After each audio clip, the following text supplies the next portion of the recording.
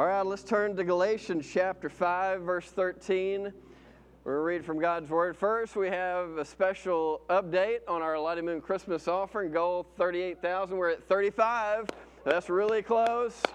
That's a big jump from last week. Last week we were at 30, and so we've been praying this week, but we were at 35. We're at 35. At least we were this morning, and so all that goes to the Lottie Moon Christmas offering to support foreign missions. Would encourage you to give, and this is our last Sunday, so hopefully we can hit that mark today at $38,000. Well, let's open to Galatians chapter 5, verse 13, and we'll read through the end of the chapter. You, my brothers and sisters, were called to be free. But do not use your freedom to indulge the flesh. Rather, serve one another humbly in love. For the entire law is fulfilled in keeping this one command: love your neighbor as yourself. If you bite and devour each other, watch out, or you will be destroyed by each other. So I say, walk by the Spirit, and you will not gratify the desires of the flesh. For the flesh desires what is contrary to the Spirit, and the Spirit what is contrary to the flesh. They are in conflict with each other, so that you are not to do whatever you want. But if you are led by the Spirit, you are not under the law. The acts of the flesh are obvious: sexual immorality, impurity, and debauchery, idolatry and witchcraft, hatred, discord, jealousy, fits of rage, selfish ambition, dissensions, factions, and envy, drunkenness, orgies, and the like. I warn you, as I did before, that those who live like this will not inherit the kingdom of God. But the fruit of the Spirit is love, joy, peace, forbearance, kindness, goodness, faithfulness, gentleness, and self-control. Against such things there is no law. Those who belong to Christ Jesus have crucified the flesh with its passions and desires. Since we live by the Spirit, let us keep in step with the Spirit. Let us not become conceited, provoking and envying each other. Let's pray. Father, thank you so much for your word. I pray today that it would have a profound impact on the way that we think, on the way that we speak, and on the way that we act, on our behaviors. And Lord, I pray that's true for each and every one of us. Enlighten us to the wisdom found in your word, to the revelation of God. We love you, Lord. It's in Jesus' name we pray. Amen. At any given moment, we are capable of vice or virtue. Any given moment, we're always capable of vice or virtue. I'll tell you a story. Growing up, I was prone to get in trouble as a young kid. We're talking back like in kindergarten and stuff like that. One day I showed up to class. My name was on the board from the previous day, and I said, Miss Hurst, my name is on the board from the previous day. She said, yeah, I know. I got tired of writing it, so I just left it up there. I said, okay, fair enough, fair enough. Same was true in first grade, except we had cards. We didn't write names on the board anymore. We got to cards, and green card meant you were doing good, and yellow card meant, as kind of a warning. There was something on the other side of yellow that I don't really know what color that was, because I always managed to leapfrog over that straight to red, which means that you're about to get a spanking, okay? So that was kind of my nature back then. And one day we were at recess, and boys being boys, we came up with this game, spitting contest. Sounds like lots of fun, and we were having lots of fun. We were having good spitting contests until, of course, that turned into a spit war. Okay, and so this kind of like paintball, except we didn't have paintball, we just had our own spit. And so we're running around spitting on people, okay? And for whatever reason, apparently that was not okay at this particular educational establishment. So we had to stand on the fence and watch everybody else finish recess. We were told if we ever did that again, we would go straight to red and we would get a spanking. Like, okay, we're not going to do that again. But within the next hour, we're standing in line waiting to go somewhere else, and this young lady standing in front of me suddenly turns around and says, someone spit on me, and then she looks at me and she says, you spit on me, Jared spit on me. Well, this was an unfortunate development for me. Because the next thing I knew, found myself in a board meeting with my homeroom teacher, with the teacher in whose classroom it happened in, and the board that they were about to use to pop me with. And so, they're trying to talk me through this. And Jared, what's going on? Tell us what happened. I said, I didn't spit on her. So, well, she said you did spit on her. And for some reason, I'm trying to come up with a theory that maintains her good integrity and gets me out of a spanking. So I'm like, well, I could have just said she lied, but instead I'm like, well, sometimes when you talk, sometimes you spit, and maybe that's what happened. I was like, but I didn't spit, and I come up with this wild theory, and they weren't buying it, okay? So they said, let's make a deal. Option number one, behind door number one, if you confess and you go apologize, then you'll just get 1 pop. If you don't, then you're going to get 3 pops. And what they didn't know is that we had an unwritten rule at my house that if I got a spanking at school, my dad was going to finish the job when I got home, okay? So it really didn't sound like all that great of a deal to me. But I was pretty stubborn, so I said, no, I did not spit on her. I took my 3 pops, the walk of shame, back into class, and I sit down. And I just want you to think about this. This is all the same day, okay? All the same day, all the same person, within the same hour, okay? And within the same hour, on the one hand, I had the vice of no self-control, running around spitting on people, thinking that that was okay for me to do.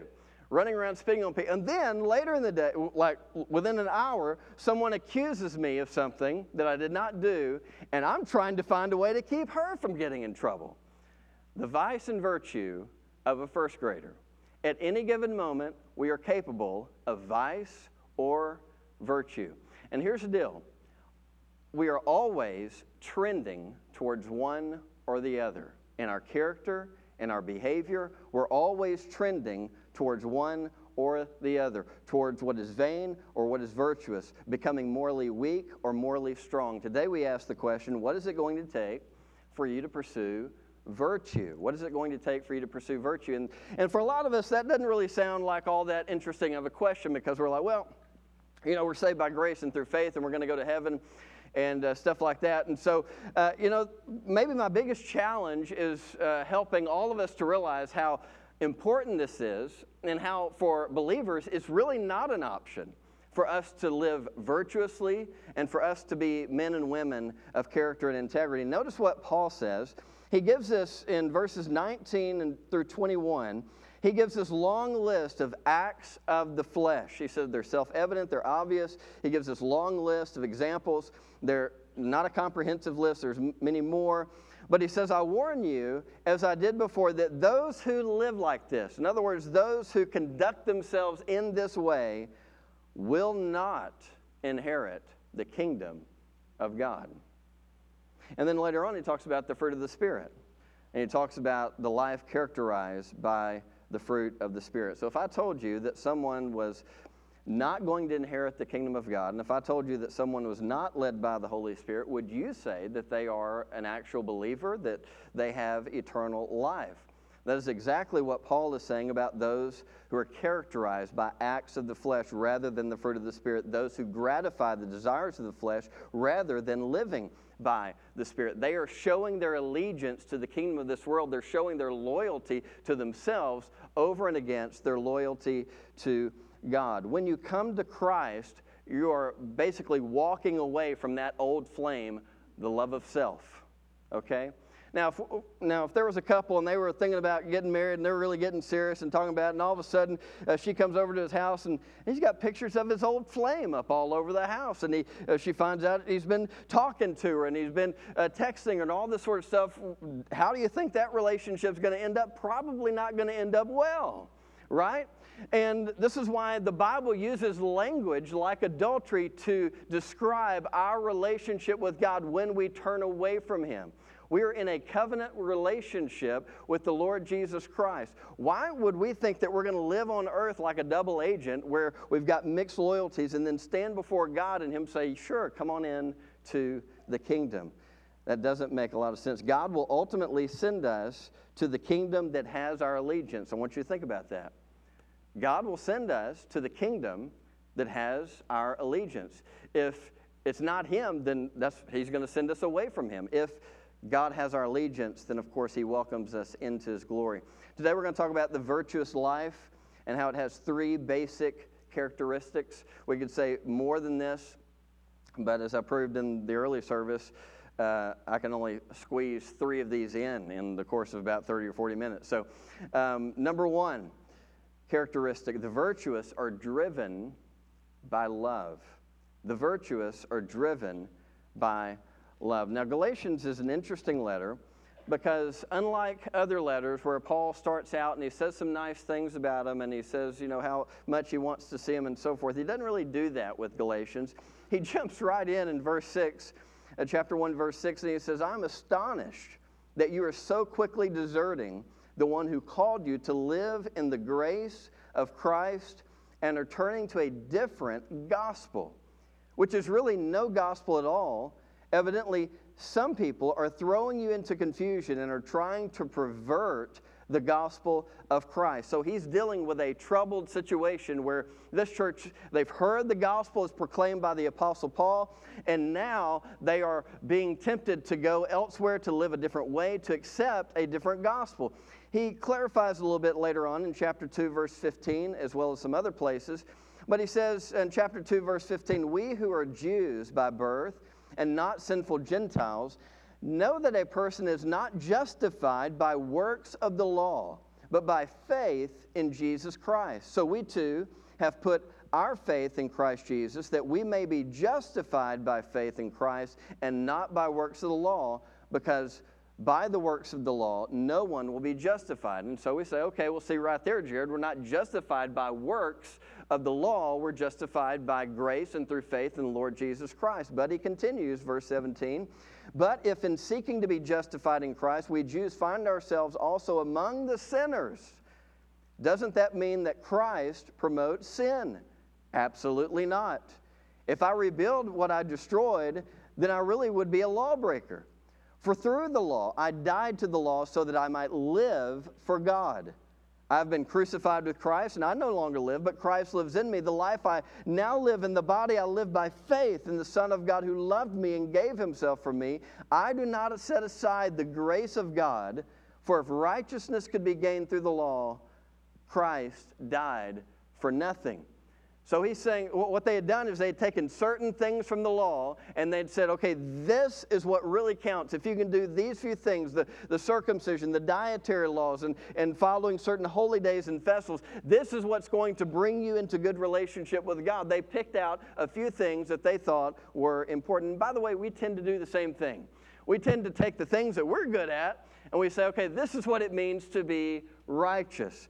But Paul says, wait a minute, not so fast, and skip back over to chapter 5, Galatians chapter 5, verse 1. He says, it is for freedom that Christ has set us free. Stand firm then, and do not let yourselves be burdened again by the yoke of slavery. Well, Paul, could you clarify that a little bit? Down in verse 4, you who are trying to be justified by the law have been alienated from Christ. You have fallen away from grace. For through the Spirit we eagerly await, by faith, the righteousness which we hope. In other words, this is not an arbitrary righteousness. This is not just, okay, we're given a righteous status, but God is actually going to mold us and shape us in righteousness by grace through faith in the power of the Holy Spirit. He continues on, verse 6, for in Christ Jesus, neither circumcision nor uncircumcision has any value. The only thing that counts, say this again, the only thing that counts is faith expressing itself through love. What counts, verse 6, is working through love. Literally working through love, or faith expressing itself, demonstrating itself, working itself out through love. What counts is found in verse 13, where it says we are to serve one another humbly in love. What counts is found in verse 14. The whole law can be summed up as what? Love your neighbor as yourself. This is about love, and this is not constraining or binding for us. This is not enslaving for us. God's goal is freedom. Verse 13, you, my brothers and sisters, were called for what purpose? For what purpose were you called? You're called to be free. It's a purpose statement. He's called us to liberate us. We actually have less freedom when we give into the desires of the flesh. When we gratify the desires of the flesh, we actually have less freedom. We think that something promises us happiness or freedom. when in fact it brings long-term addiction and harm. We could go things like drugs, pornography. We could go things like sugar even, or just scrolling constantly social media. You could continue to fill in the blanks of things that even in some sense, some of these things may be good or they may be completely evil, but a lot of times we think, okay, this is going to give us happiness, this is going to give us freedom, when in fact it brings addiction and slavery. But it's interesting what Paul says next. He says, you, my brothers and sisters, were called to be free, but do not use your freedom for the purpose of indulging the flesh. Rather, what are we supposed to use our freedom for? Serving one another humbly in love. And here's what's interesting about that word. It's literally the word slave, to become slaves to one another in love. He's saying if you want to use your freedom, use it to become slaves to one another. That's what we read earlier. We're to have the mindset of Christ, where we function and operate in servant-like humility. We are to have the posture of a foot-washing servant. We're to remember the words of Jesus that says that this mindset is in complete contrast to the way of the world. Luke 22, verse 24. A dispute arose among them as to which of them would be considered the greatest. And Jesus said to them, the kings of the Gentiles lord it over them, and those who exercise authority over them call themselves benefactors. But you are not to be like that. Instead, the greatest among you should be like the youngest, and the one who rules like the one who serves. For who is greater, the one who is at the table or the one who serves? Is it not the one who is at the table? But I am among you as one who serves. In other words, he's saying in the way of the world, who's greater, the person at the table or the one who serves? Of course, it's the one at the table in the world. But I'm among you as one who's serving. You should be like Christ. If you want to become a virtuous person, in other words, you must become a person who is a humble servant to others. That means that you have a posture and a mindset where you're constantly seeking the good of others. You want others and motivated for others to flourish, even if it means sacrifice for you. Even if it means sacrifice for you. Rather than living for yourself and being self-absorbed and self-centered, now you're living for other people. Now, there is an exception that if someone has a different political view than you, then it's fine to not love them, right? Amen or ouch, right? We like to come up with exceptions, and a lot of us right now, we're thinking in our minds, okay, but there's got to be an exception, right? But Jesus is the one who comes along and says, love your enemies. Love your enemies. And you say, well, I don't like that. And I can agree with you on many days. I don't like that either. My flesh doesn't like that. Which is why Jesus says, deny self, pick up your cross, and follow after me. And you say, well, how could anybody possibly live like that? And that's where Paul gets to his next point. Number 2, the virtuous are trained by the Spirit. The virtuous are trained by the Spirit. Notice he gives that line where he talks about love your neighbor as yourself, and we're to be slaves of one another in love. And then in verse 16 he says, so I say, almost as if, how are you going to do this? So I say, walk by the Spirit, and you will not gratify the desires of the flesh. In other words, how am I going to become this kind of person who's so loving, who loves their neighbor as themselves? And that's just their posture, their servant-minded posture. How do I get there? Well, you've got to walk by the Spirit of God, which means that your conduct and your behavior are shaped and directed by the Spirit. You are led by the Spirit. You are putting yourself under the influence of the Holy Spirit. The truth is, no external law or force can produce this kind of character within you. And any parent knows this. If you've got some kids and one does something wrong to somebody else, you're like, go and apologize to your brother. Sorry, and now, did they mean that? No, they didn't really mean it. They're just going through the motions. Maybe sometimes they do, but a lot of times they're just going through the motions. We've all been there, okay? And by the way, we don't always want people to just do whatever live consistently with what's in their heart, because sometimes we probably would want to go spit on people, right?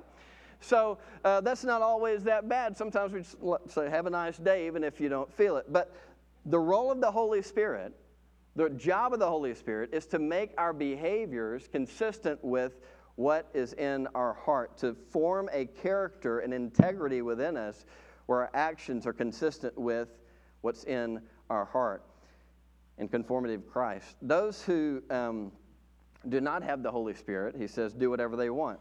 Notice as we continue reading, he says, verse 17, for the flesh desires what is contrary to the Spirit, and the Spirit desires what is contrary to the flesh.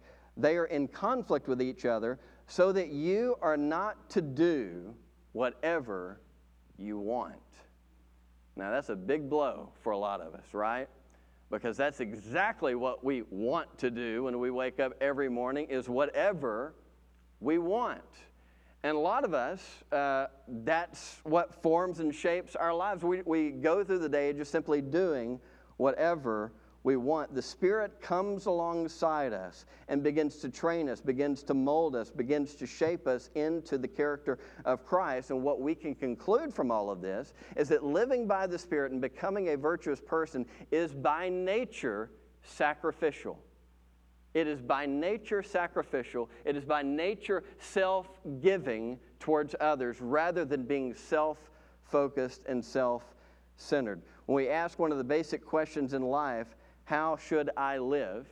How should I live? Just know that whatever the answer to that is going to be, probably is going to require something that you don't necessarily want to do, at least not initially. The beautiful thing about the Christian life is that sometimes you start doing things you don't want to do, and after years of consistent behavior and practice, now there are things that you love doing that years ago that you did not.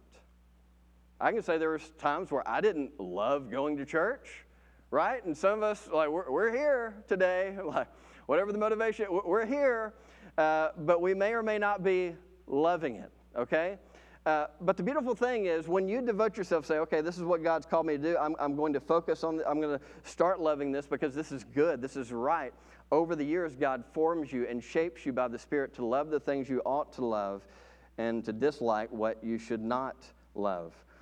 Jesus at one point said, whoever wants to be my disciple must deny themselves and take up their cross and follow me. The Spirit is the one who helps us get there. Now, my question before we move on to the next characteristic is, how will you be trained by the Spirit? You're like, okay, I got it. I got it, Jared. We're supposed to be trained by the Holy Spirit. We're supposed to be coached. We're supposed to learn from the Holy Spirit. Now, how do I do that? How am I supposed to learn from the Holy Spirit? And this is where we come back to the fundamentals of the Christian faith. The fundamentals of Christian life, which is reading Scripture consistently, praying consistently. You say, well, wait just a minute, sometimes I get bored reading, Brother Jared.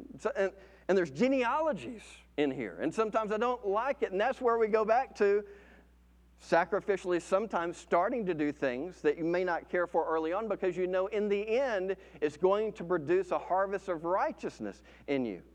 But if I were just to give you a list this morning of, okay, how can I put myself under the influence of the Holy Spirit? Fundamentally, read Scripture, pray, gather with the saints for worship, fellowship with other godly men and women, and pay attention to them, learn from them, listen to them. Remember what we said last week about the fool does not listen, but the wise, they listen. They are interested in learning from the people around them. They humbly put themselves in the posture of a student where they're constantly learning, joining God in His mission, giving generously of your time, efforts, and abilities, and your resources. It's almost like someone could come along and say, gather to worship, grow in community, give for the kingdom, and go to the world, to summarize it all. By the way, that's out there in the foyer. Okay, characteristic number 3. Characteristic number 3. We're doing good because in the first service, I got to characteristic number 3 when I needed to be saying, and let's pray. The virtuous practice kingdom ethics.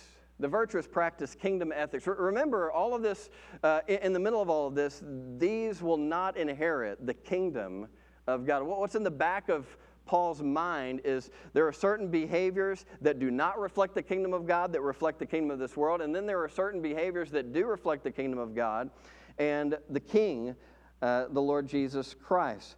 What do works of the flesh and works of the Spirit look like? Well, if you look at verse 19, he says the acts of the flesh are obvious.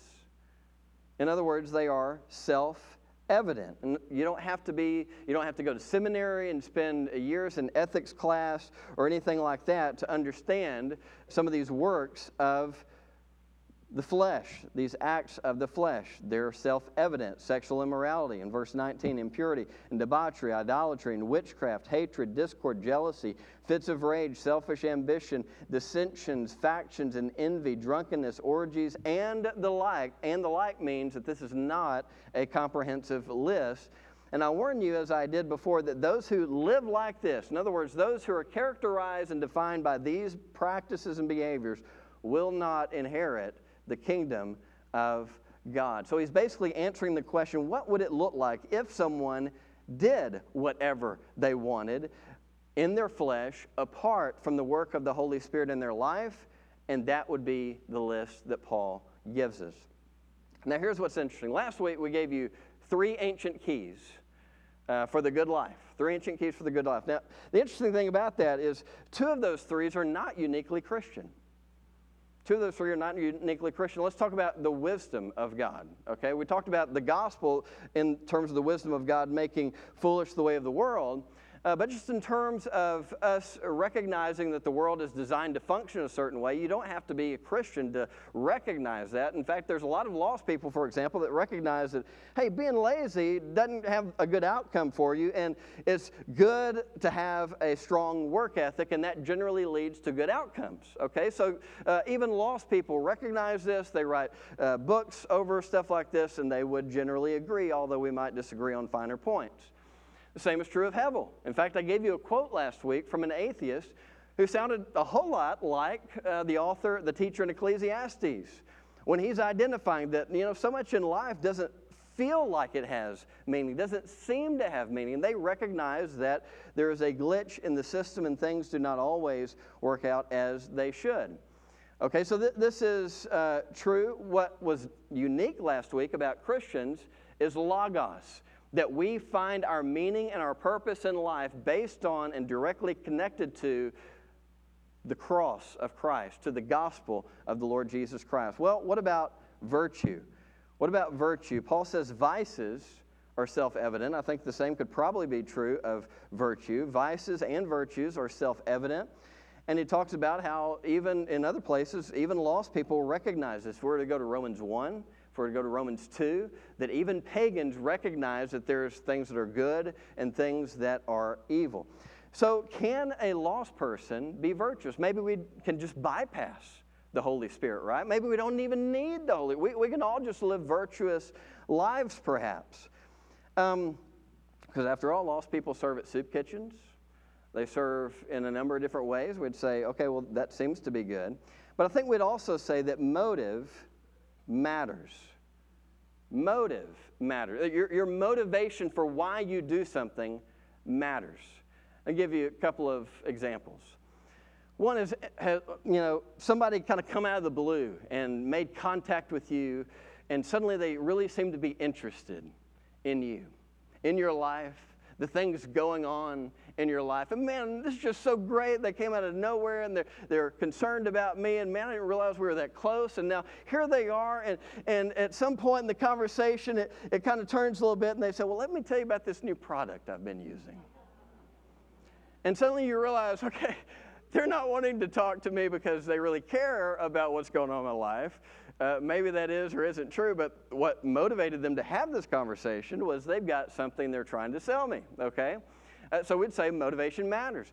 I've been in a situation where one of my churches, not here, one of my churches, things were going great, and all of a sudden this guy shows up in the community, a couple shows up in the community, and they were great. They sat down close to the front, and they started shaking everybody's hand. They got to know everybody, joined the church, really got engaged in the church, and come to find out, well, they're running for office. And as soon as the election was over, they were gone. And we'd say, okay, motivation matters. Why are you here this morning? I think you would say it really does matter whether you came here to church in order to worship the Lord Jesus Christ, to grow as a Christian, or whether you're just here because you're concerned about what others may think about you if you're not here.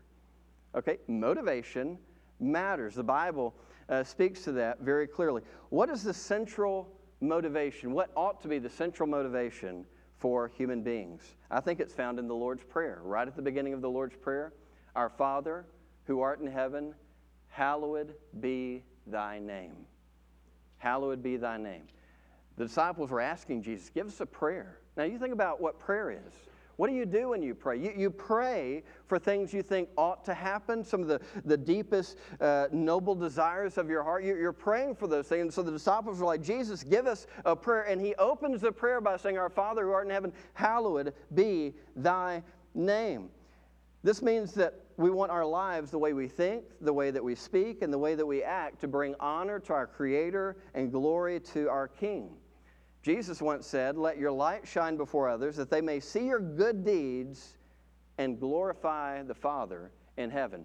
The central motivation for our actions ought to be to bring glory to God, to magnify the name of the Lord Jesus Christ. That's why we ought to serve in places like the food pantry or the nursery or a number of different ministries that we have in the church, because we want ultimately not to bring honor to ourselves, but to bring honor and glory to God.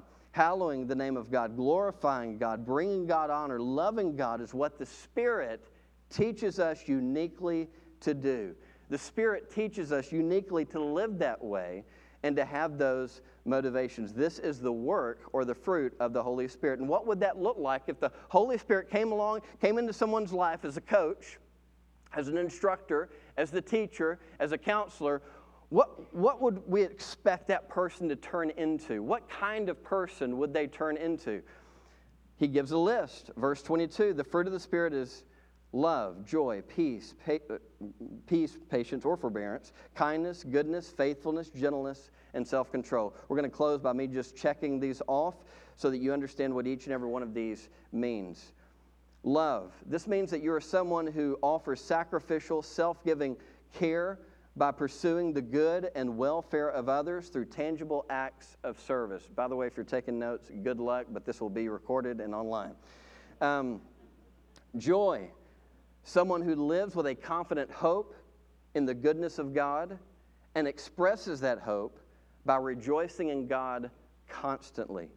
Even when there's bad days, I still have hope in God.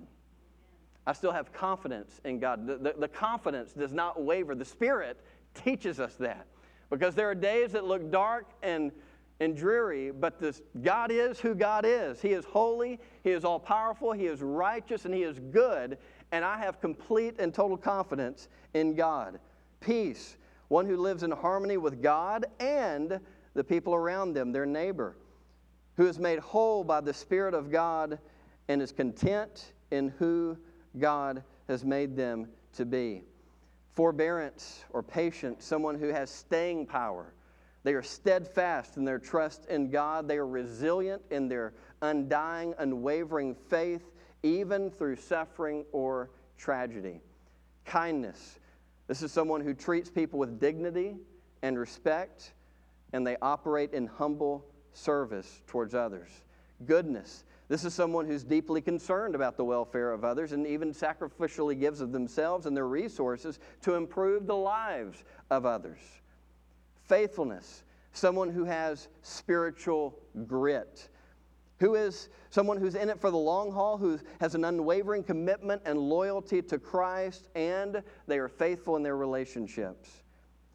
Gentleness, rather than being harsh or cruel, you are someone who can receive criticism and respond graciously.